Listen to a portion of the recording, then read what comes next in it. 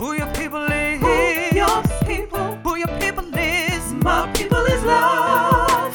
Who your people. Who your people is. Who your people. Who your people is. Who your people. Who your people is. My people is. My people is L-O-V-E. My people is. L-O-V-E.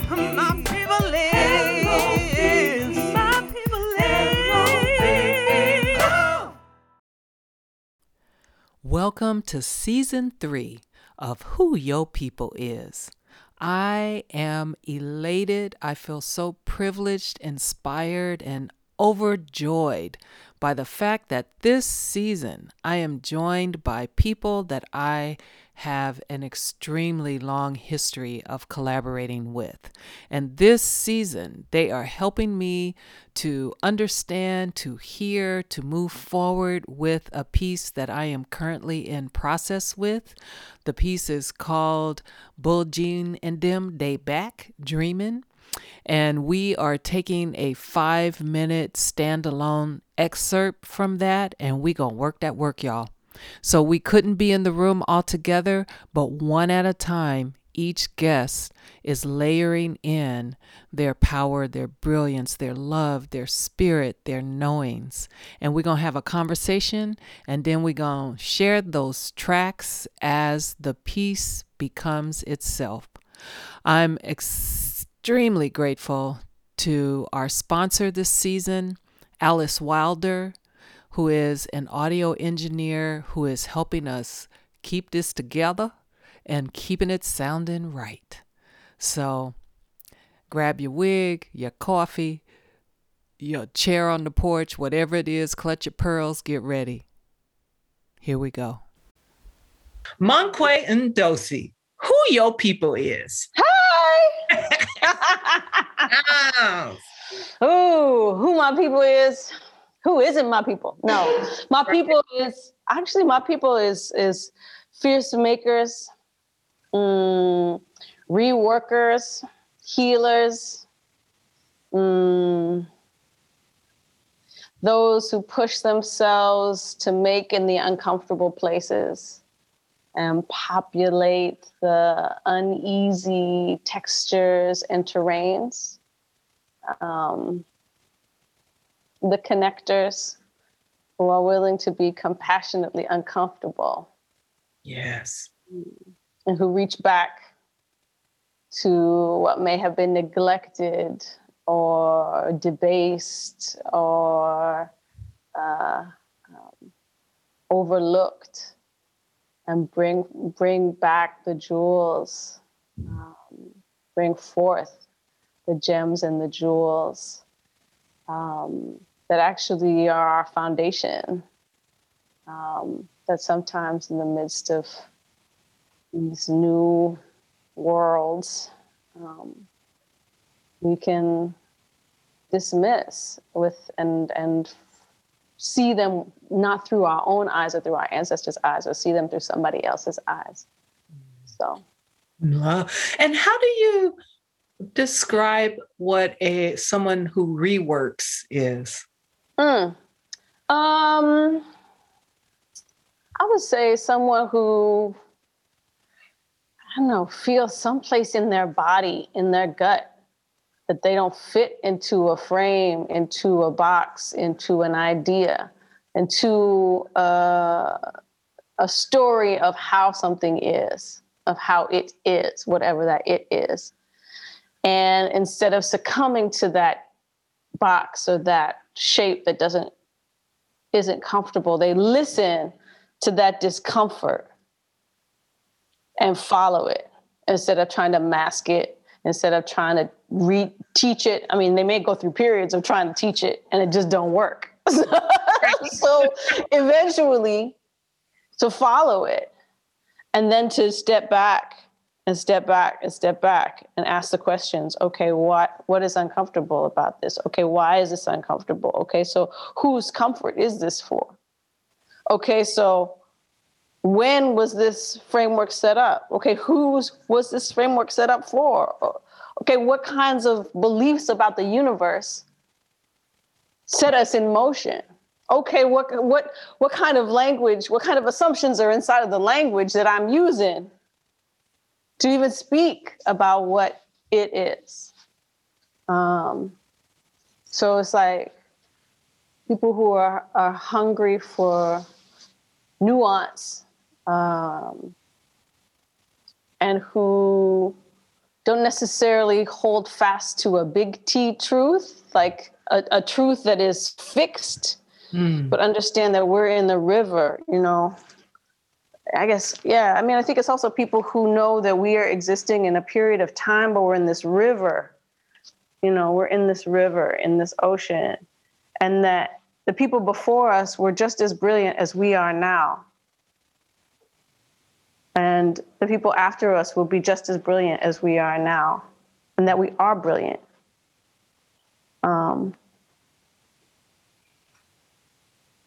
And so understand that the frameworks that we're dealing with right now are still fluid frameworks, that humans have made and unmade and remade and fucked up, messed up. That's right. Yeah. And come back and tried it again. And that inside of all of that, sometimes spirit, sometimes the earth will come through and just wipe it all away. And then we start again from our dreams and from our body memories, Oh, God. and from our relationships too. Right.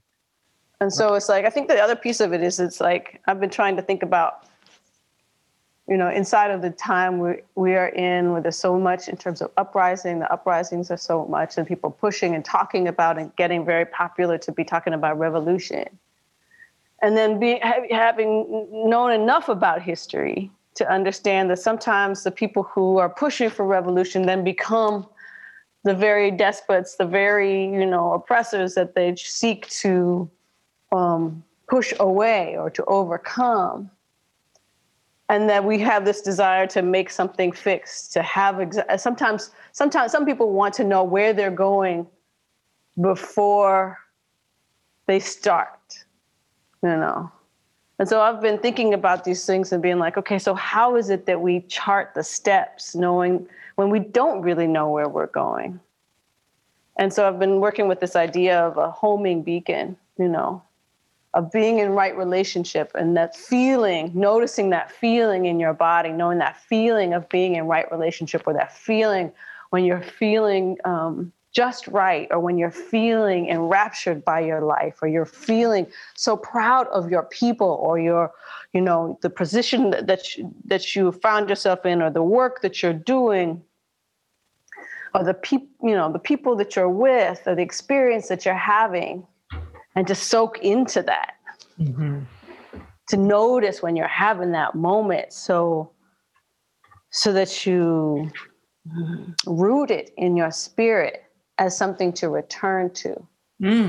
So then then it can help you discern a direction. It can be a compass, then it becomes a compass and a homing beacon. Like, I take this step. Does this step feel like that, or like we're getting to that? Oh, yes. And we keep going with that step. Oh, yes, we stay in this relationship. Oh, yes, we stay in this situation. If it feels like it's very much not that, or the opposite of that, oh, then we know that's not the direction to be going. So it's like, how do we work in an emergent way toward a future that has never been made before, And using that feeling inside of our bodies, that feeling from our past, from our experiences, as this homing beacon, or as this compass that can teach us. And then we don't have to worry so much about what it looks like. We can come from what it feels like. And then maybe we can be more present with each other while we're in it, right? Because the success is all of us, is us here, right? With each other, treating each other well.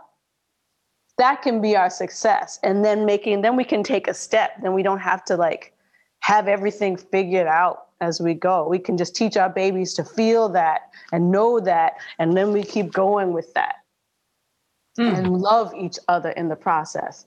Right. So I've been working with it. It's certainly still aspirational, but I know that this is my aspiration, is to make more of that in the world. Oh my God, that is so profound and so beautiful and so divine. I mean, you just said a lot of things. I know I will rewind and listen to that again. And again. Beautiful, beautiful, beautiful. Yeah. When you think, you're in your spirit and your skin, you're holding this, you're aspiring towards this, you're moving and living this. How can you just speak a little bit about your blood ancestors and how any of that, your blood lineage, and how any of that may or may not have informed this? Yeah. So I am Tanza Sotana. I'm a Tanza Sotana. Born and raised in Minnesota, but my aunt with patrilineal history of from Tanzania, from East Africa, and from the northern part of Tanzania, the Arumeru region. My grandmother and the family home was in a place called Majiachai. My father was raised in another small village outside of Arusha called Poli. And my people were mountain farmers, in that way. So in the foothills of Mount Meru, there were 12 families that broke off from the Kichaga tribe, and they moved from the base of the foothills of Kilimanjaro to the foothills of Mount Meru and connected up with the Arusha Maasai people who were there as well.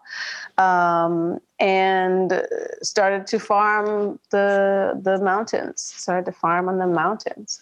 And so for me,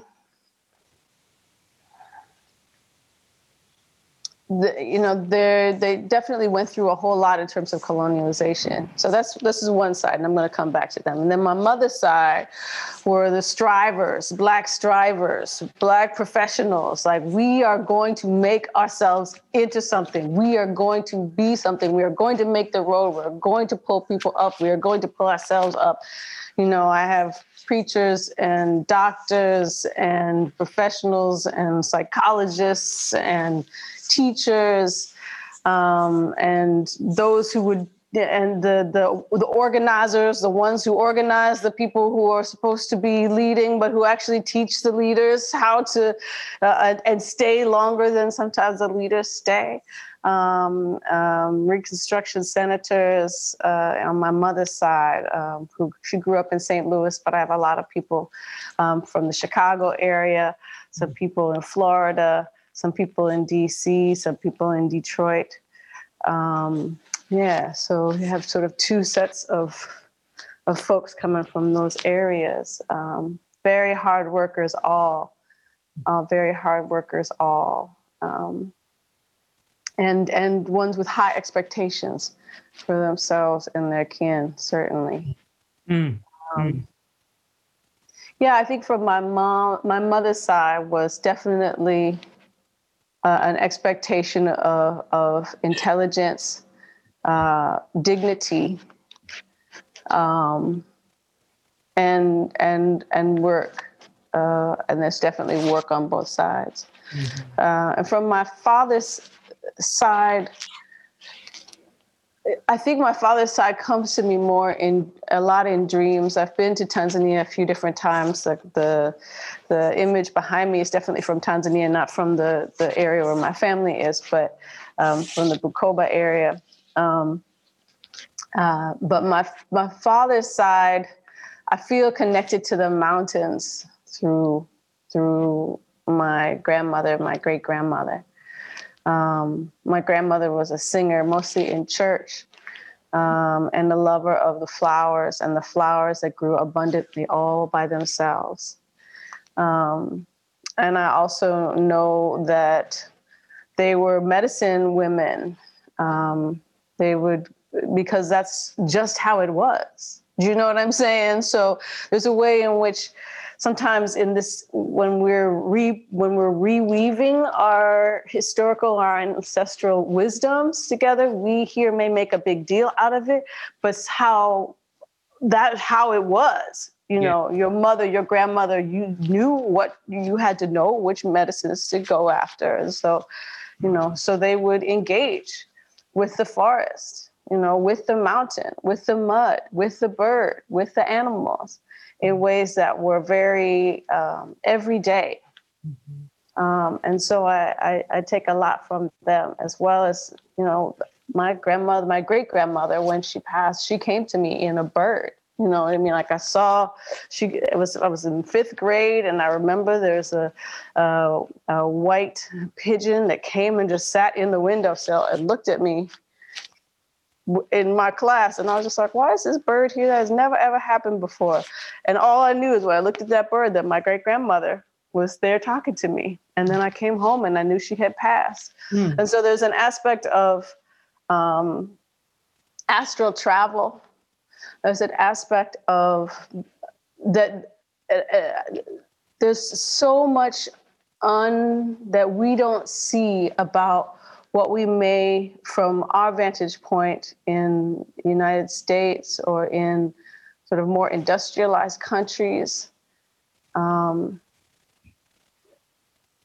Just because we can't see it doesn't mean it doesn't exist. You know, like we can't see the totality of their existence, the totality of the wisdom and the intelligence that they worked with on a daily basis, and the freedom that can come from a dirt floor and a home that you make from mud with your own hands.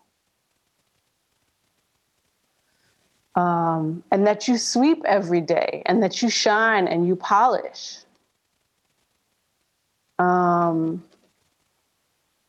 it may not be available to us in this context in the, you know, industrialized countries, but I just always want people to look again at what we've been encouraged to see as less than. Right. Because often when they start to, whatever people say is less than, they're getting ready to steal. You better say that. That is the fucking truth. You know what I'm saying? They get ready to steal. Ooh, shit. So yeah. I feel like that could be another one of those places for us. Oh, somebody's saying that this is not good enough. Let me be curious about that now. Let me see what's there. Right. That somebody's getting ready to take advantage of or take away, you know. So, woo, Lord. And then some of it too is the instrumentation and the connection and the listening to the sounds of the birds, the sounds of the forest, the sounds of the mountain. My grandmother's house, when I last was able to be there, she was no longer embodied at that moment. But I realized when I was there that she was on the house was on a hill that my father built for her. And there was a bowl. And across that bowl, I could hear people talking way far away. So it felt like a speaker, you know, like I was listening to the whole village from that point of view, from that auditory vantage point. And then the way that the birds can speak, and the water can speak, and the rain can speak, and their voices are not muted, and they're not as concerned with being eaten or captured, so that they will sing. And I think, given how I sing and the fact that I love to sing with all the beings of the earth, that definitely comes from them. Wow. Did you, at a young age, know? Because you definitely are a medicine woman. You're a medicine woman in as an artist, literally in terms of your knowledge of plants, in how you bring communities together and open and hold space, like just in every way of your being, you are. But when did you recognize that in yourself? When did you have a inner push to go towards that, both in terms of the literal plant medicine and as an artist with your artistry particularly? Yeah, I think that when I was in my 20s, I was still filled with a lot of rage at the world, which I still have sometimes. A lot of rage at the world. I had rage against, different religions that have been used to colonize folks. And I've had rage against inequality that exists and still exists in the world. I rage against the violence that we take upon each other and how that violence is, and just the setup of the system that we are in. And I think at one point I figured out that I had to choose to either be something that would hasten the demise of the framework that we have been in, or I had to decide to look for what we need on the other side and build toward what we want to live and who we want to be and what we will need to know on the other side. And so for me, that was the point. Literally, like I was deciding, am I going to be a bomb or am I going to be a balm? Got you. Yeah. And I decided I wanted to have a life. Yeah. I wanted to live a life. I wanted to live life. So while I didn't want to accept the frames as they are, accept the values that I was being told about, I wanted to work toward what was next, what would come next. Mm-hmm. Yeah. Got you. How was that received on your mom's side? Like that side of the family where it's like, we're going to be something, we got, Yeah, I mean, I think I've always been a strange child when it comes to that side of the family, definitely. Yeah. I think I've definitely always been a little odd to them, but that was okay. That was okay. And I think as we move along, I still think I still am that strange child, to them. But as we move along, people mellow into what they see, who they see that you are. Yeah, got it. Who they see that you are, and as you start to blossom, people start to support what the flower that they see. There's less about who they want you to be, and more about who you are. Yeah, I have found that to be true too, and that I've found that, like, even if they didn't express it in the kindest, best way, what they really wanted was for me to be okay. Yeah, exactly. Yeah. Exactly. How did you move towards singing and performing? Like where'd you get training from? The opportunity to express in that way? Yeah, I think I've always been a creative person. I think the challenge has been accepting it in myself, both from the professional side of my mom's side and the, more immigrant. My father had a real push to make money from this place so that we could send it back to save the family and these kinds of things. And so being an artist was not at the top of his list as to what would make that happen. And so I think my creativeness always pushed up against that feeling. And so the way that I did it as my sort of quietly stubborn self was that it has to be worth it.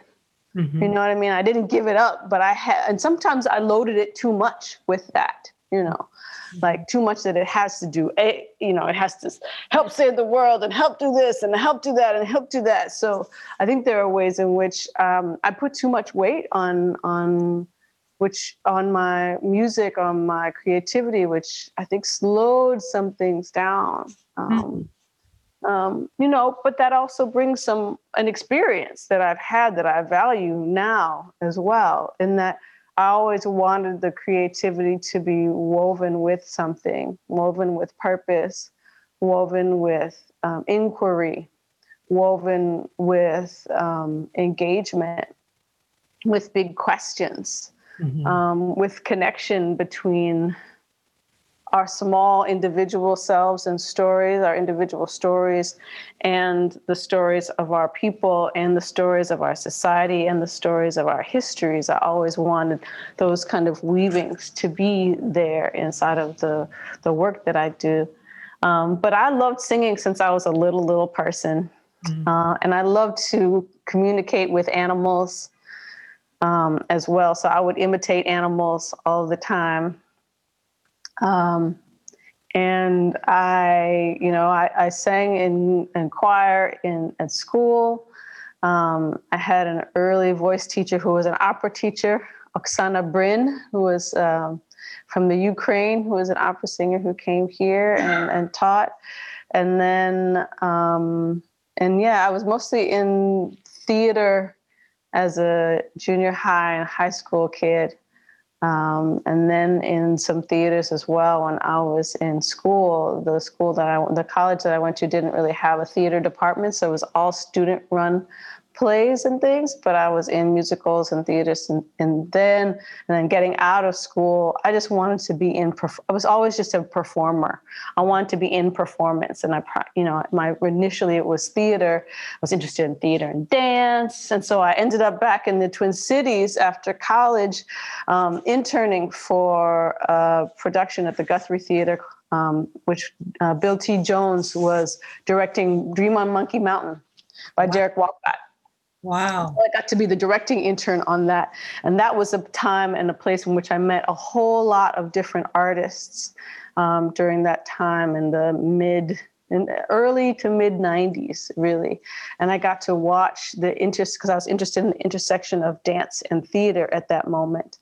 And out of that, I learned about Penumbra, and I met folks like Baraka de Soleil, and I met Daniel, and I met folks at the Walker Arts Center, and just started to do little. And I met like Carolyn Holbrook, started to do just small performance moments. And so basically in my 20s, I was just saying yes to all the art things. I had my temp job, and I was just saying yes. It's like, oh, okay, you want to come and perform this? Yes. I just said yes. Mm-hmm. Theater, if it was movement, if it was music, I just said yes and yes and yes. And then there was a moment when there was the Twin Cities Black Film Festival, and this was, I guess it was maybe 94, 95. And E.G. Bailey and my good friend Murray Regulus were putting together something for Nina Simone. It was a Nina Simone tribute. And it was a combination of music and her music, some groove music, some poetry, and that ended up turning into, actually, it wasn't part of the iteration that was for the Twin Cities Black Film Festival, but afterwards the energy was so much there, and they had one singer who didn't want to continue, that they asked me to continue with them, and we ended up doing making a group called Arcology, which was like 3 musicians and 3 sort of performer, theater, writer folks. And we did Black movement poetry and our own poetry and grooved it out. And so I really started singing again through that, in terms of singing out for people. Mm. And then when that stopped, I ended up living with or above Douglas Ewart, who was the former chairperson of AACM, improviser, instrument builder, textile. He's a fabric worker, a painter, and a composer and musician. And at that time, I was sort of in between things, and I was sort of beep, boop, boop, bop, beep, just sort of up.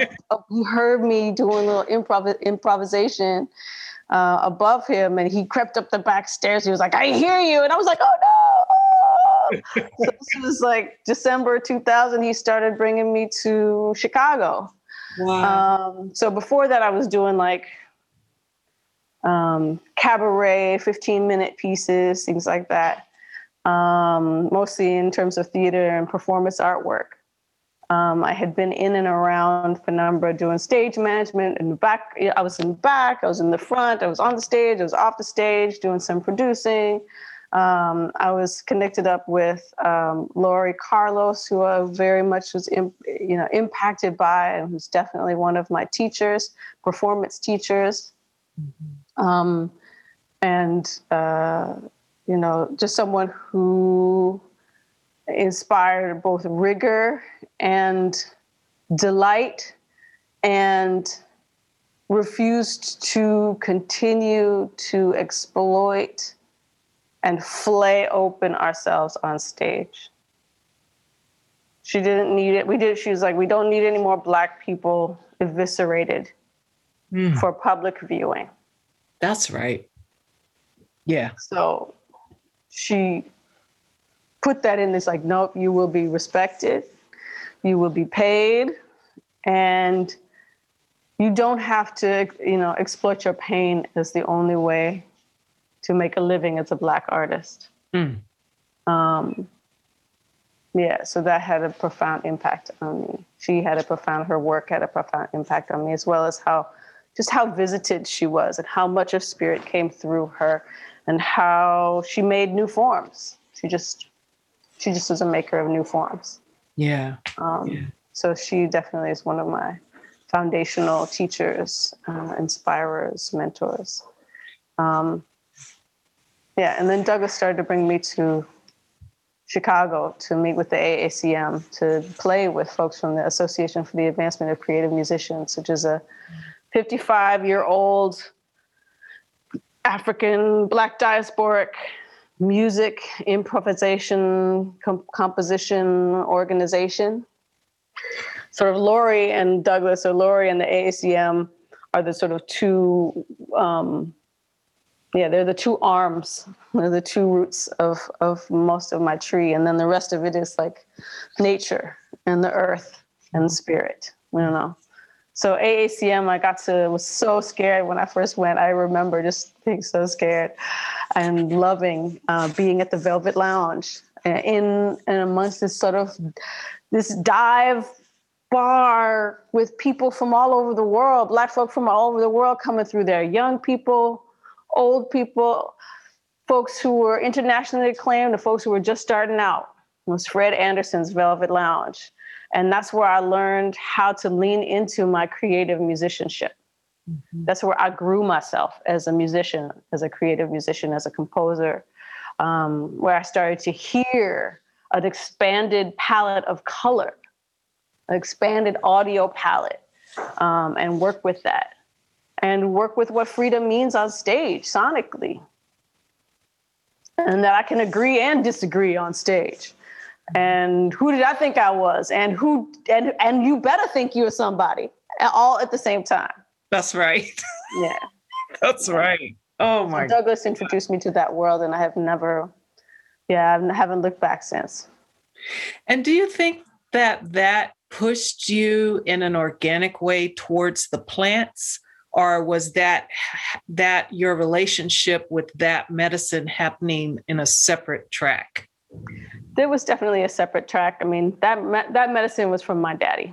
Okay, gotcha. Very much from my daddy. I was my father's weeder. My father, because he grew up in this place where the flowers were abundantly growing all through the mountains.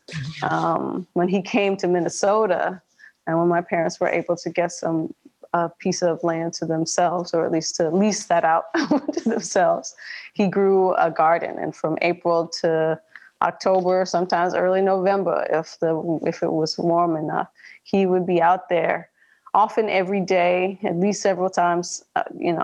He was a master gardener, and he was mostly a flower gardener. So his flower garden had flowers that would bloom at every single period of the season. And so, especially on the weekends, I was his weeder. So I was the one who would come out and I would pull up the weeds. So he taught me how to harvest in that way. And so the plants that he had me pull up as weeds, I started to learn were actually medicine. I I was curious, right? This was around the same time as I came back and worked, on Dream on Monkey Mountain. I was just really curious about what the expansive possibilities of healing were. I was working at a coffee shop and I drank all the coffee I wanted, just coffee. And I started to have this acid stomach, and I went to the doctor, and the doctor was like, I can prescribe you this pill. And I was like, well, what if there wasn't a pill? Is there something other than a pill? And they were like, well, you could stop drinking coffee and carbonated beverages. And I was like, aha, that was great. And then just down the street, there was a co-op and some other there's also a store that had mystical things and herbal things. And I got a book there that also expanded my understanding of of healing possibilities and started to introduce me to plants. Mm-hmm. And then I also met a woman healer, Dr. Ada Belinda Dancing Lion, who now is a sister who was living in Minnesota at the time, a Native and Black sister who I worked with for a period of time as a medicine worker, who now lives in Georgia. And she also introduced me to one of her teachers, Susan Weed, who then I went and eventually ended up being an apprentice for in upstate New York in 2002. Mm. So the lineage came through my father, and then I started to experiment. Like you could ask Murray, I experimented on my friends with the plants. I would see something in the book, and I would try this out, and I would try that. They were like, "What are you doing?"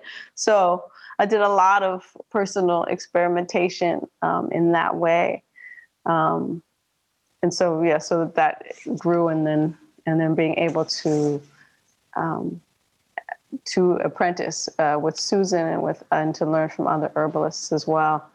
And so to be aware of these other very traditional methods of healing ourselves and understanding as well as so many of the medicines that are manufactured have their roots in these plants as well. There's concentrated versions of them. Mm-hmm. So, but also then, I think coming to also understand that every kind of medicine has its place, right? We just don't want to use allopathic medicine or cutting or those kind of things for everything. Right. We actually have a wide range of healing modalities to work with. Right. And so how do we educate ourselves to know that those exist and who? Because a lot of times, many of the healers are like artists. They are artists. And so they won't necessarily be able to just use their modality in order to pay for their living. First of all, that's not really the way most peoples did that in the first place. But that someone will be, a musician and a healer, or an artist and a Reiki master, or, they'll be at the drugstore and they'll know how to do this, or they'll be at the spice store and they'll be a priestess, and they'll, so I was starting to see, as I started to see myself, to start to be able to see other people and how, and particularly Black people have always had to, to mix it up. And how much learning we are often still in as we continue to grow and mature as beings. Mm-hmm, mm-hmm.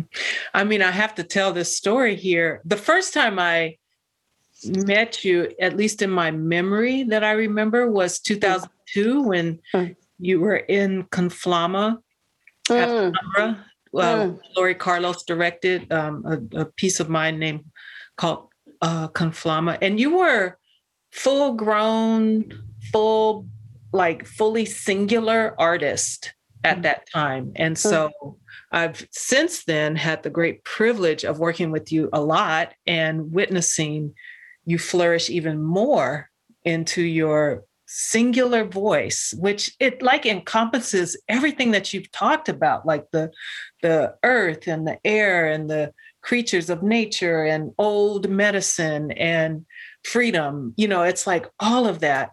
But the story I have to tell right now is in 2018, the composer for my piece, That Black Mermaid Man Lady, the show. Yes. Ebony Noel Golden directed, Alexis Pauline Gumbs was a dramaturg, and we had this amazing cast. Yes. And one of the cast members, Florinda Bryant, on preview night, stepped up on a prop and her ankle twisted, and we had to stop the show. And you ran outside in back of the theater over by the trash can and pulled some medicine, some plant, and you wrapped it around Florinda's ankle. And then Elizabeth McNally, our beloved stage manager, mother of the house, got Florinda to the emergency room. And Florinda said the doctors were like, what is this? Like, because it had helped her so much. By the time she got to them, they just wanted to know what that was. Like, they didn't know what had happened. And essentially, we did the first week with the performers seated, but the second week they were back up on their feet, and Florinda was up moving around. And it was that medicine that you got over by the trash can, wrapped around the girl ankle. Yep, that was burdock. Yep, that was burdock. Okay, Arctium lapa. Yep, and it was over there growing by the trash can. Yep, it was. I think this one was at the base of the building that was next door. And I keep on remembering my grandmother being able to, like, when a few times my paternal grandmother, a few times I was able to be in her presence, her being able to, like, go into the forest and come back with something and make medicine from it. And that, oh my God, I don't know, that always felt like power and freedom to me. And so I think that's the kind of an herbalist I want to be, and I am. A lot of it is first aid. A lot of it is aid when it's needed, but to be able to show that we are connected and we have medicine around us, to be able to inspire people to see what actually is here and to value what actually is here. And that we can be in relationship with the world in a really deep way. And it can be very nourishing for us both. Yeah. So I think that if we can inspire people to notice the medicine around them and the medicine in each other, then we don't necessarily have to go anywhere. And we may need to pollute it less. We will want to have less gas in the ground and more water, more water and more nourishment, more sun for each other. That's beautiful.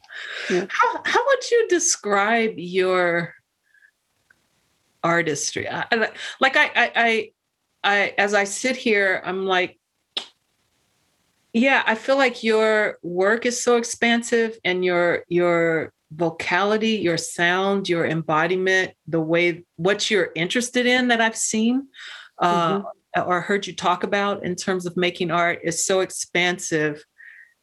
I'm at a loss to describe it. And I'm wondering how you describe it. Yeah. I mean, I call myself a culture worker. And then my primary medium is sound. So sound and composition, voice and composition. But that I also work to reclaim and to revisit and to reweave our ancestral technologies of the earth, of spirit, and relationship. So that's I guess how I describe myself. And so inside of that, I definitely come from a performance base. Could definitely come from a theatrical base in terms of how I move in sound as a musician. I like to make experiences for people to have and help people have experiences that impact how they see themselves and each other and the earth. And to help people be curious about their ancestors and about, believing more in ourselves and the earth and in the next hot thing, Not that hotness isn't is bad at all. I just don't want us to neglect some of what can be nourishing and sustaining for us, and give us some depth. Because then, we see in the history of where we are at, like, once we leave it alone, somebody else, as we said before, will come up and make it as though it was theirs all along. Right. And so I just want us to have the benefit of our histories and technologies. And then I think we need the ritual as well. We need our own practices. Right. So practice is my big thing right now. Got it. And sometimes you offer these ways of communing, making, witnessing, practicing, ritualizing. It's kind of like site-specific public engagement. Is that true? Mm-hmm. Yeah. I've done some pieces that were really about listening to a neighborhood, listening to what's there, and bringing music to support and encourage the energy of what's there. So how, some of it also has to do with, like, how do we engage with places that have been neglected or people who have been neglected, from a place of nourishment first. So bringing experiences for people to remember, sort of back to that homing beacon moment, making experiences of nourishment and joy for people to come back to, so that we know that we are worth it, that life has it. I mean, life will bring us plenty of pain. Yeah. Without us even trying, because, we are biodegradable. Right. That's right. And so, it's not about not examining the challenging things, because that is also super necessary. But pain is very bright, and the moments that we can bring of nourishment and connection, helping people feel connected to each other, I think is one of the biggest things for me. And that connection is being a way to help us navigate conflict, help making relationships worth going through some stuff, and coming out the other side. Yeah. So finding those kind of ways. And then also, one of the last things that I have done was to be working using theater practice and embodied practice to help people think about and work out and engage with each other around questions of public safety. In my neighborhood, which is still going through it after George Floyd's murder and the subsequent targeting of our neighborhood in a lot of different ways, and then the opening up of our neighborhood to things like sanctuary movements, and then the closing down of that movement. It's not closed down, but the sort of the ways in which the public space is going through its, what does it mean to offer space to unhoused people and to care for people? What does it actually mean to share space? What does it mean? Yeah. So how do we actually care for people and not disappear them when a lot of the times it's our system and when the fact that they are unhoused is an indicator that there's work to do, there's change to be made. Yeah. And refusing to just make people disappear who you don't want to see. Yeah. Yeah. Yeah. But so inside of that, myself and my colleague, Griffin Jeffries, put together a series of gatherings that were really asking people different questions about safety and what does it mean to be safe. Mm-hmm. And we definitely had different sets of experiences with that. There was one particular, there was a BIPOC one, and it was interesting to see that safety was different for Black and Indigenous and Brown folks inside of where we are. That had very much to do with a feeling of growing internal safety, growing your internal spirit and your connection with spirit and your connection with ancestors. Couldn't just rely on the physical world and the physical formation of what exists right now, because our lives have always been tenuous at best inside of them in terms of our value, in terms of when we could be targeted at any moment. And so safety for us is so much more generated from the inside than something that is and inside and then relationships in relationship with each other than it is about relying on someone else or relying on an authority to make us safe. Mm-hmm. And so those were some real distinctions. Yeah. Wow. Yeah, that's so important. I mean, I could talk to you forever. We'll bring it to a close in a moment, but I do have to ask, in light of the murder of George Floyd and just, what I can only imagine what the community, particularly the community of artists in Minneapolis, have been through, but all the communities connected and inside of that. How is it feeling there now?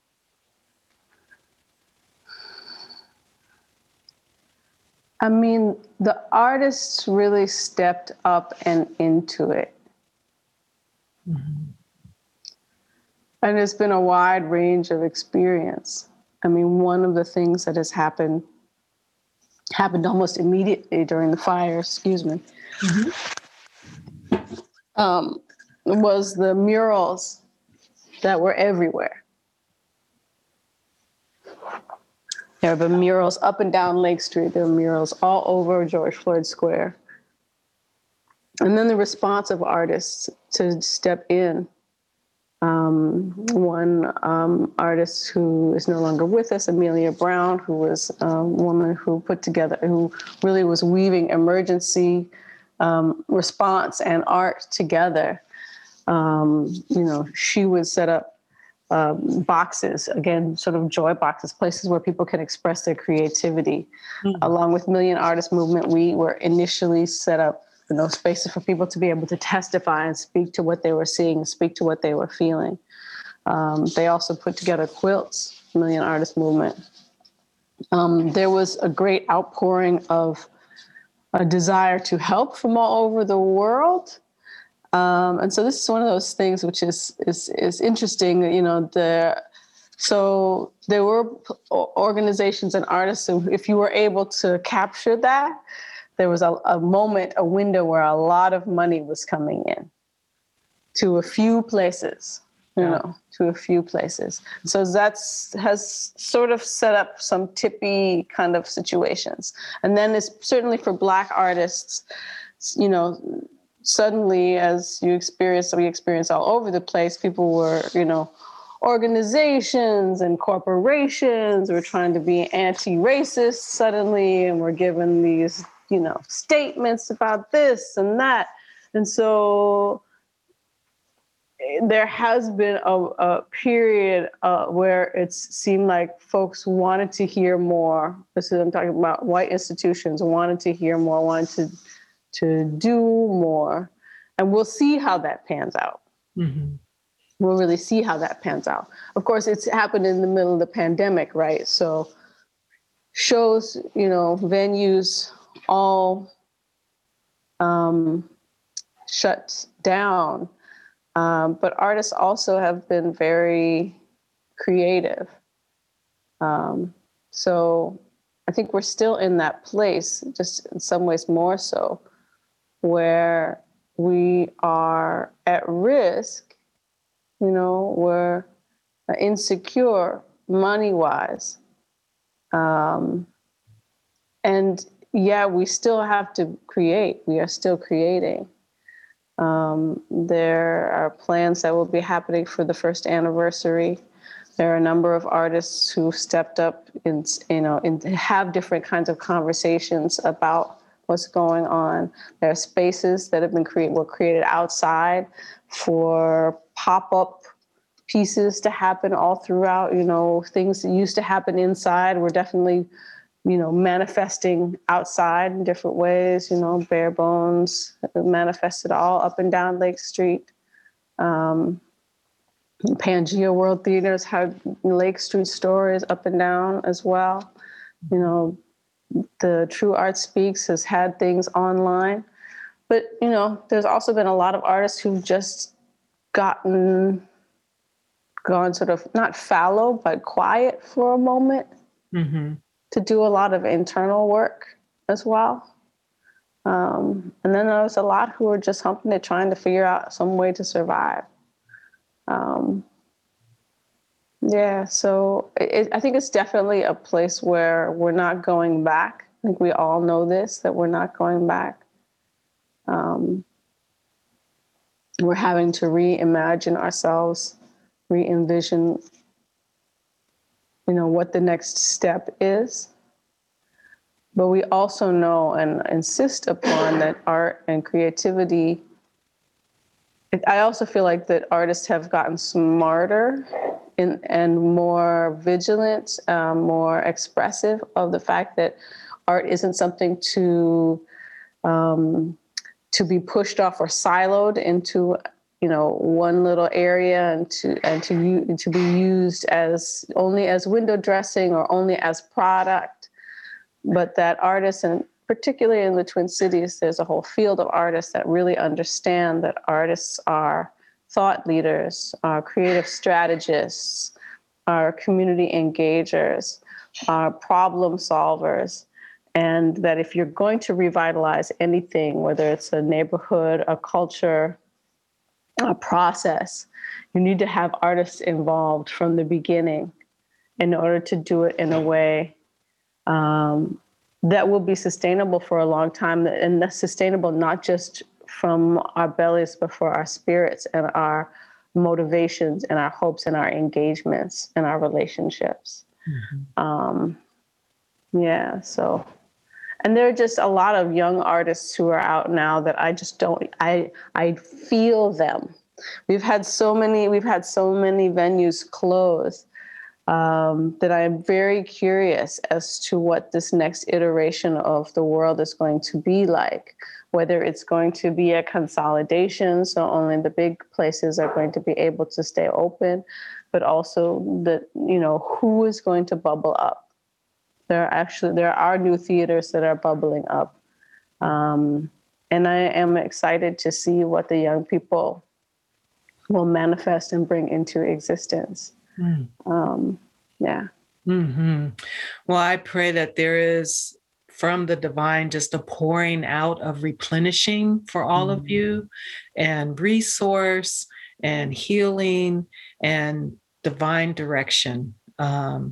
And I'm so grateful. Minneapolis is a place I consider home, and you all are so brilliant in how you make community together.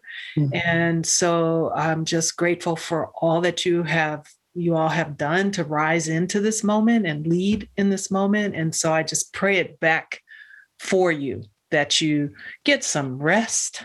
Have some replenishment, Jesus. Yes, we need it. Yes, we definitely need it. So in closing, I have two questions.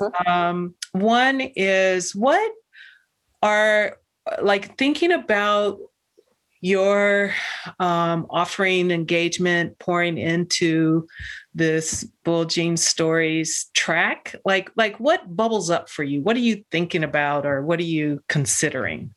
When I go into it, and often this is the case with when I am a creative musician and with other instruments, because as a vocalist, improvising with other creative musicians, I think of myself as an instrument. And I usually go about it thinking about, like, how can I be the glue? What is trying to emerge? And what does my instrument have to add that can help with that emergence? So, and in this case, since most of what's going to happen is there now, it's a delicate thinking about weaving, and the transformation is happening so quickly that it's, again, coming in and out of the message and understanding, like listening and listening and listening and listening and listening to the message and the moment that is trying to emerge. And then, without thinking too much, helping be the group, helping it to manifest. So that's the way I think about it. I cannot wait to hear what you do. And that was exactly why I asked you to be the last. I mean, it could have gone any way. Like, I could have asked you to be the first voice and to kind of set and open that and make the spots for the glue. But I was really excited and curious to ask you to be the last voice for that same reason. So I can't wait. And I just, I'm so grateful to journey with you, to have had your sisterhood and your brilliance, your artistry, your spirit, your generosity all these years. I want to work with you again. Yes. No. Like, Jesus, hear me. I love working with you. We definitely will, because I love working with you because I feel like your work is a place where my two performative artistic rivers come together in a way that I haven't experienced any other place. Because I love working with the creative musicians. My theatrical persona comes through in a sense there, but isn't really all there. And then when I'm working more straight theater, there's they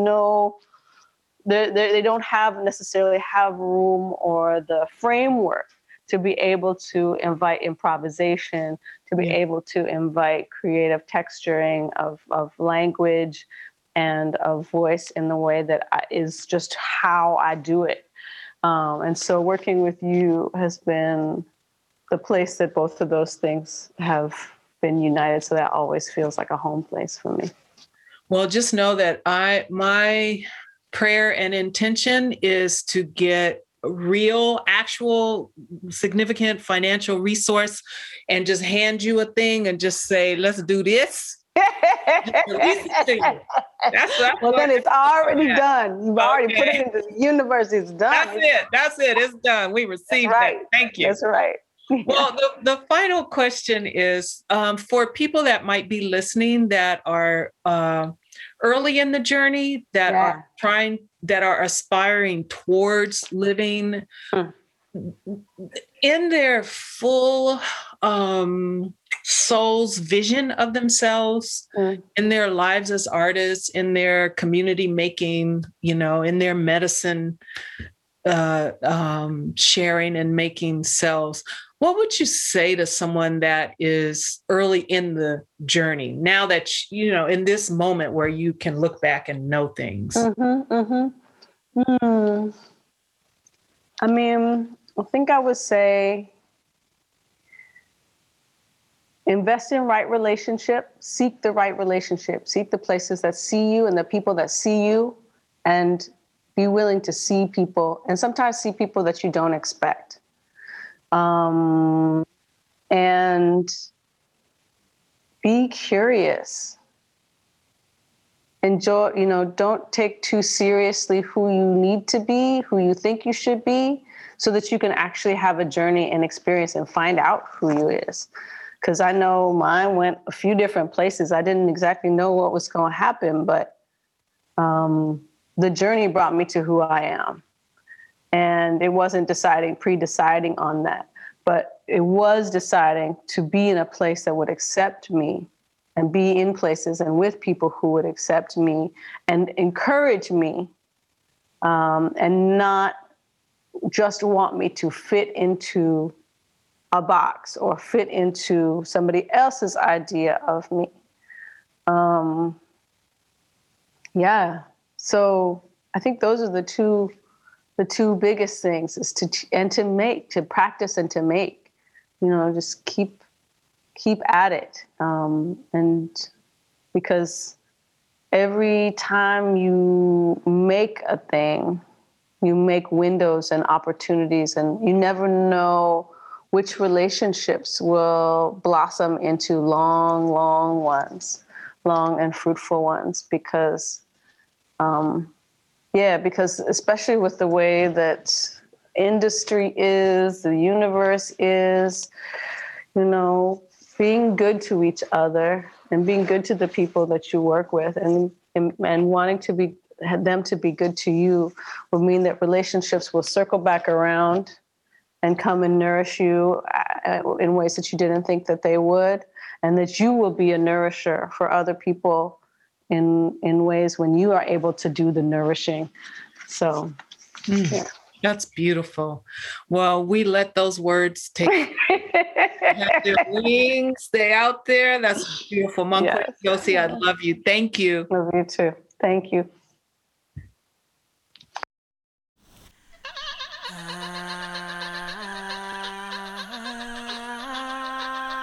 Jean, stand. Front she on. Look up. Tears rolling down the right side she face. She there. Who know how long? Till old cane sharp and crunch. Shout from their porches. Breathe, fool, breathe. The startle of they jump start Jean back to breathing. Then old Caney, sharp and crunch to get to tapping they canes. Tapping they canes. Louder, faster. They tap until all the children Mina done passed her fan, making on to come bursting up the road. Running and laughing and skipping and fanning and tumbling all the way. Running and laughing and skipping and fanning and tumbling into Jean. Tumbling all the way, skipping and fanning and tumbling. They circle Jean house, skipping, fanning and tumbling now. Jean standing, looking up. Tears rushing down both sides she faced. Jean got to breathing faster. Tears rush harder. Oh, Caney, sharp and crunch, tapping faster. The children, they skipping and laughing and fanning and tumbling. They circle till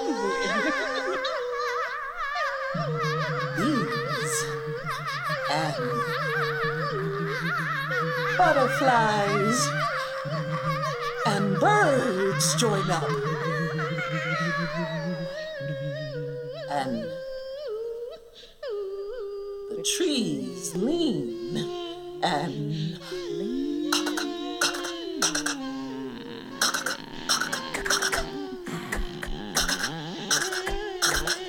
thunderbolt Jean's way.